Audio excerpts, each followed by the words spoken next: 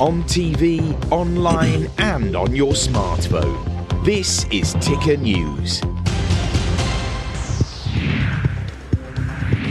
Hey folks, artificial intelligence has become an increasingly powerful and pervasive force in our modern world, has the potential to revolutionise industries, improve efficiency and enhance our quality of lives. That's what we're told, but along with its promising advancements, AI also brings certain risks and challenges we do have to address. Today we explore the good and the bad of AI. I'm Aaron Young, let's get started. Now from our headquarters at Ticker Park, this is Ticker Today.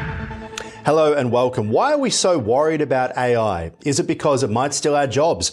As AI and automation continue to advance, there's a legitimate fear that certain tasks and roles currently performed by humans may become obsolete. Then we have the question, what would AI do with all of us useless, high-maintenance, unemployed humans? The thing is, the job market's been changing forever. Have a look at this graph, for example. It shows the changing distribution of the labour force by sector. See how manufacturing and agriculture jobs have been shrinking not just now, but for a very long time. You might think that they could be the first sectors that would be snapped up by machine learning, automation and AI. And while a former Google CEO warns about the risks of AI to human life, others see AI as a really helpful tool to bring people closer together. Have a look at this from Project Starline's mission is to bring people together and make them feel present with each other, even if physically they are miles apart. Our earlier prototype relied on several cameras and sensors to produce a live 3D image of the remote person.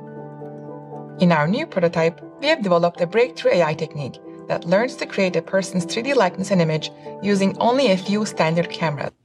So imagine one day it feels like you're watching this, but I'm actually in the room with you as opposed to on television. Pretty scary thought. The idea is that while certain job categories may see a decline, new opportunities will emerge, requiring reskilling and adaptation of the workforce as well. For more, let's bring in global futurist Dr. Keith Suter. Of course, great to see you, sir. Hello. Is AI going to take my job? And as a global futurist, could AI ever take your job?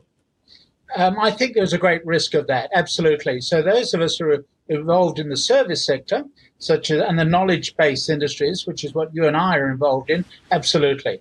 At some point, perhaps quicker in the future than we might think, we will end up with certainly things like writing of documents. We already know that some stories are being written by AI. So the AI process is creeping up on us. If I could just perhaps give a bigger picture on this. Over half a century ago, Gordon Moore, one of the founders of Intel, predicted that the power of computers will double every 18 months to 2 years. They will double in power, but they will also be reduced in price. And in the early years, that didn't cause too much of a ripple. But what we're now seeing is the gathering of the momentum of that doubling process. And a person called Ray Kurzweil, who works for Google for $1 a year, made his money years ago and now lives off royalties. He talks about the year of singularity. The year of singularity is when knowledge just becomes vertical. That's the knowledge curve. And so the year of singularity is really when you have to say, well, what is the future of humans? You've been talking about jobs. That's the obvious question. But there is an even bigger question, which is what computers will do with humans after the year of singularity. Will they keep us on as pets? Or will they say, well done, guys, thanks very much. We'll take over from now. You're now redundant as an entire species on this planet. And they're the sort of the big questions which I think now need to be asked. I'm intrigued by the number of computer specialists who are far more educated on these issues than I am, who are now saying, look, we work on the coalface. We are involved in doing all of these particular jobs.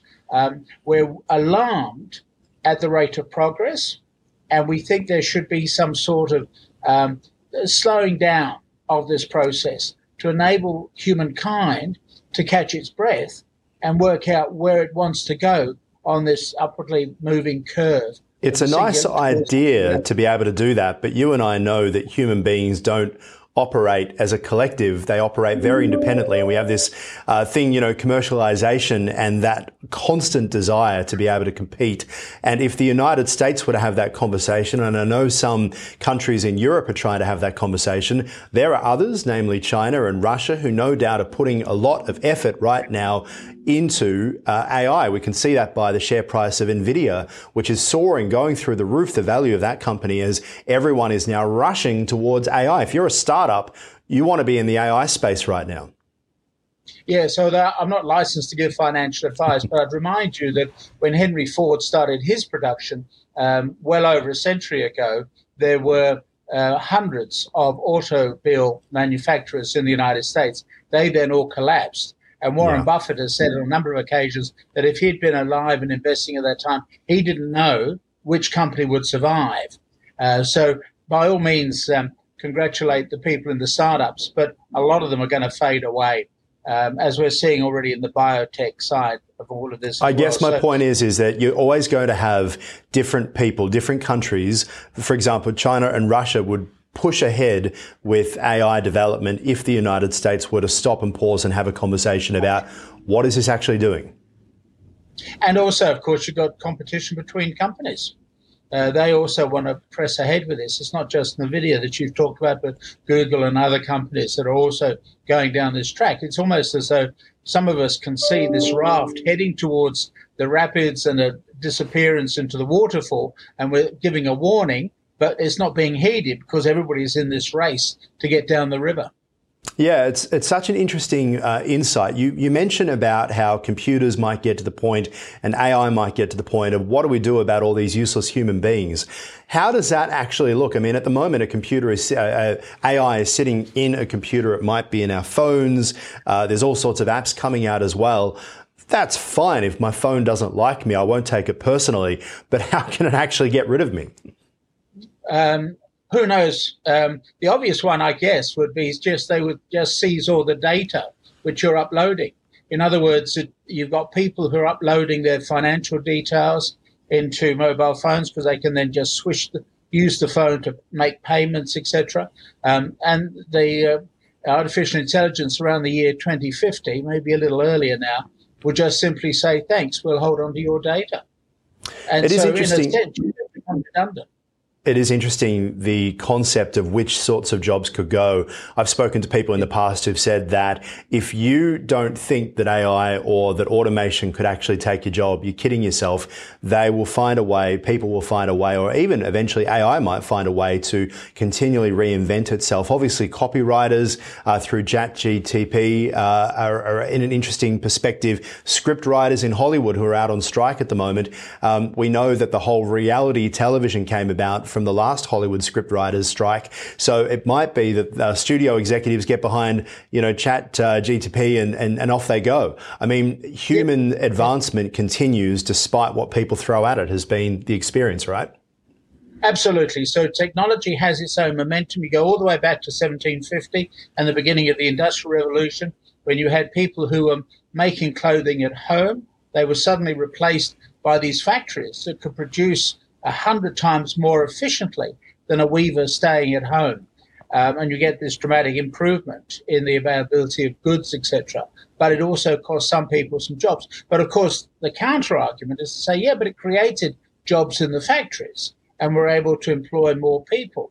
And so technology also gives rise to new jobs which you simply cannot imagine. We have limited imagination. We have no idea what new jobs could come along, or the development of a UBI, a universal basic income, so that everybody would receive a sum of money as soon as they turn 18. They'll get it from the government, and it'll stay all the way through until they die. So it'll replace all the other different allowances, etc. And you would then, if you're a workaholic like me, you'll continue to work, and so you'll give all that money back to the government via taxation. Yeah. But you get other people who sit in their garage at home and invent a new computer system or something. It's kind of like the Star Trek idea that you don't work for money, but you work for knowledge. We're talking to Dr. Keith Suter about the future of AI. After the break, we're going to come back and actually talk about the future of the war in Ukraine. I'm Aaron Young. Do stay with us.